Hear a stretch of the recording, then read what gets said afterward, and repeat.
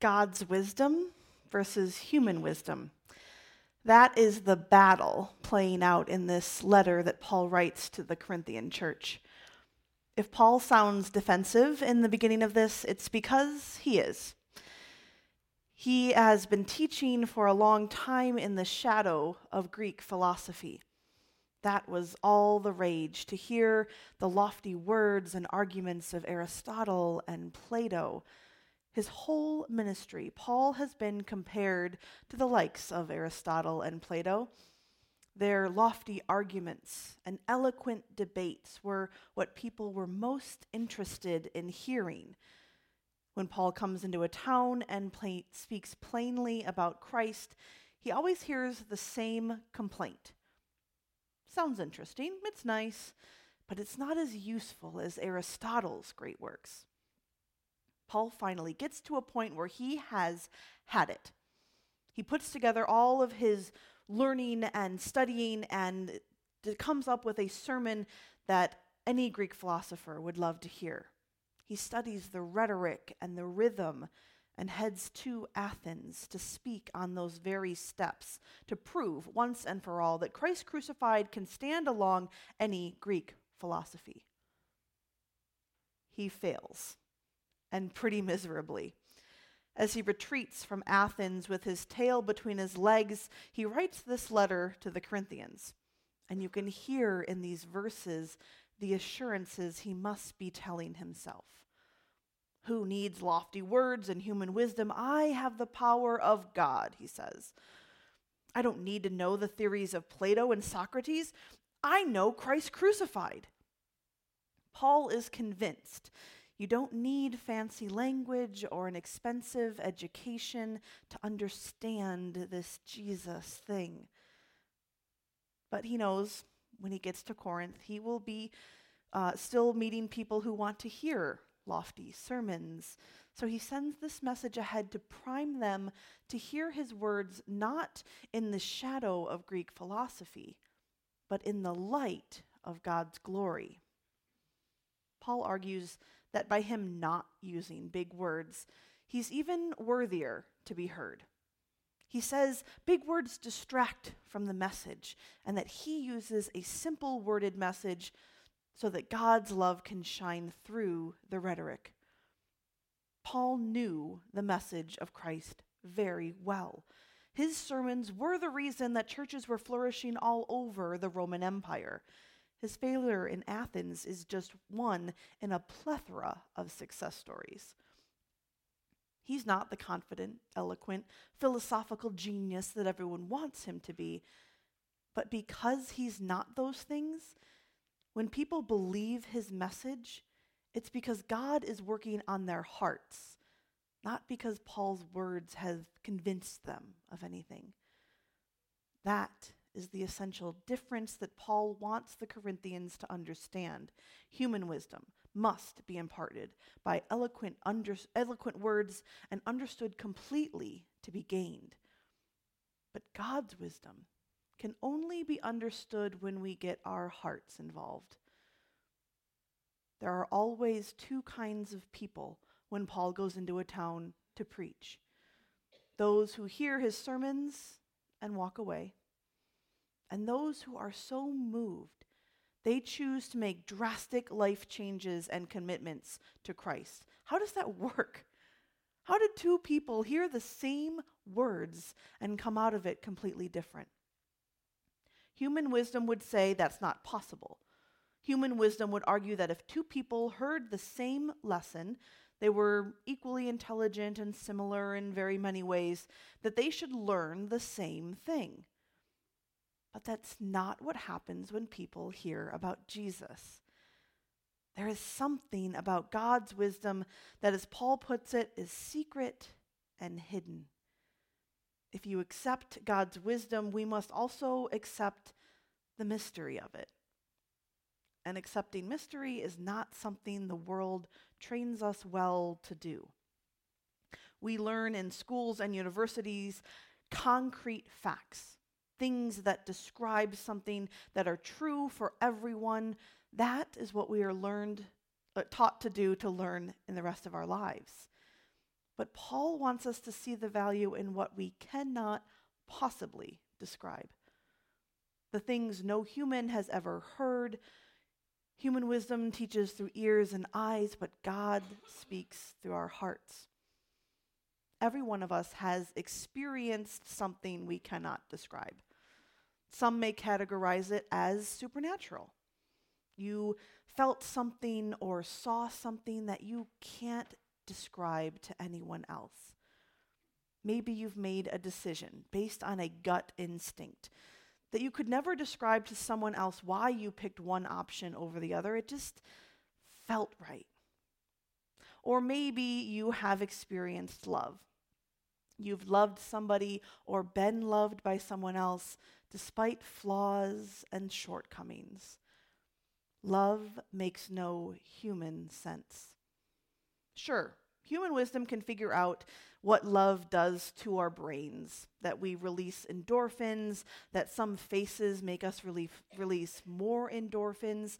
Human wisdom and science try to explain love as just a chemical reaction. But there's more to it. Music also has this unexplainable element to it. Science can explain how sound is made. We know that sound is made by vibrations, that an object makes a sound, that vibration makes a longitudinal wave that travels out, hits your ear. Your ear is specially formed to hear and gather those longitudinal waves and produce something in your brain that tells you a sound has happened. Now, I could go on and tell you about how ears and brains do it, but there's Google, so you can look that up later if you're interested in it. After we receive those waves, sound does something in the human brain that human wisdom cannot figure out. Our brains understand music. Music is what happens when rhythm, timbre, and pitch come together to create patterns out of noises. Rhythm is the beat a song has, something that we can predict and a pattern that we can follow and continue forward. Some of us are better at following a rhythm than others, but we all know it's there. Timbre is the texture of a sound, the difference between the bells and a piano and an organ. They may play the same note, but you can tell me that was a bell or that was a piano. Some primates can also get the rhythm. They can get a beat and follow it along in laboratory tests. Some rodents can tell you what timbre is, and they can pick an instrument out of a maze. And then comes pitch, which is the speed that a wavelength is based on different notes. Every note has a different pitch. Birds communicate through different pitches. But if you change their song just one note higher or lower, or even just in the next octave, they have no idea what's going on. Human brains are the only ones that can put together these three things, rhythm, timbre, and pitch, and decipher the difference between a noisy construction site and music. Science is then also baffled by the way music can affect our feelings. I'm sure many of you have cried during a song or heard something on the radio that you just had to dance to. Human wisdom has no idea why that is. If we were to hear a major scale, we feel happier than if we were to hear a minor scale.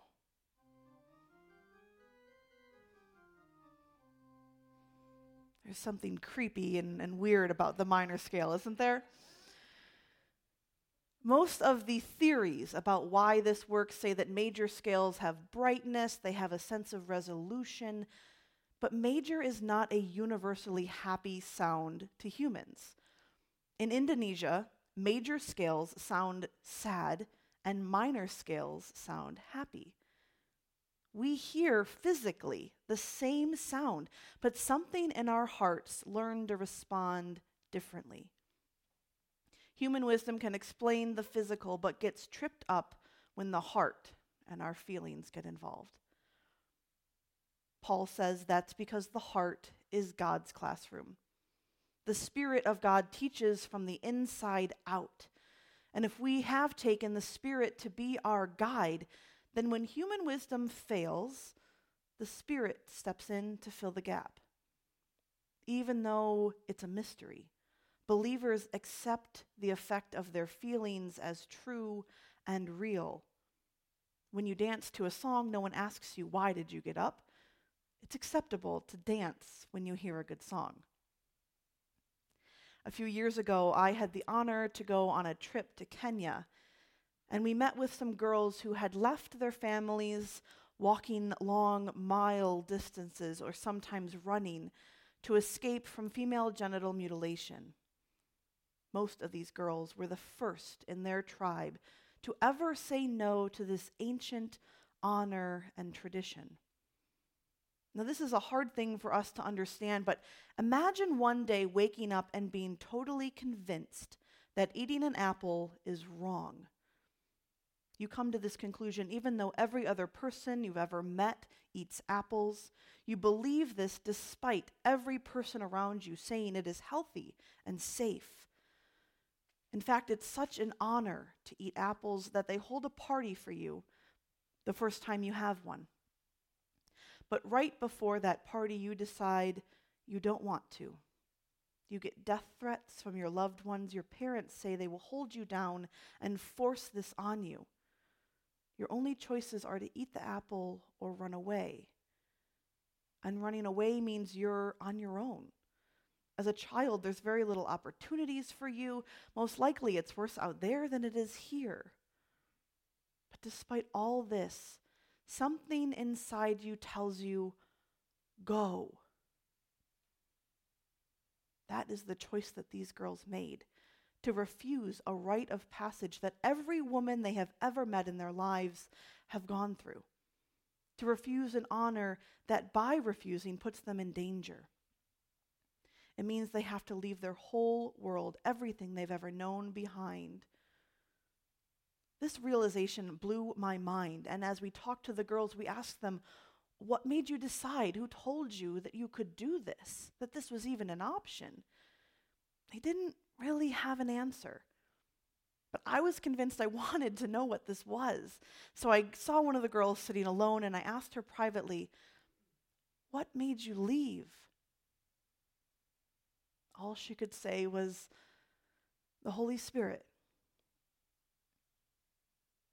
Paul says that God's wisdom is taught to the mature, those who are listening and open to hearing even the hard truths.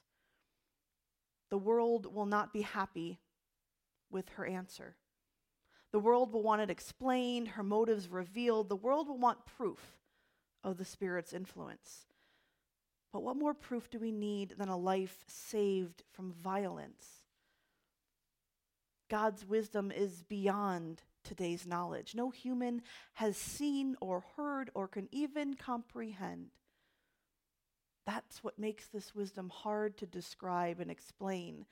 But for those of us willing to learn, it is a wisdom that is taught that we just know inside is true. It's uncomfortable to know something that you don't understand. The world will always be suspicious of such wisdom.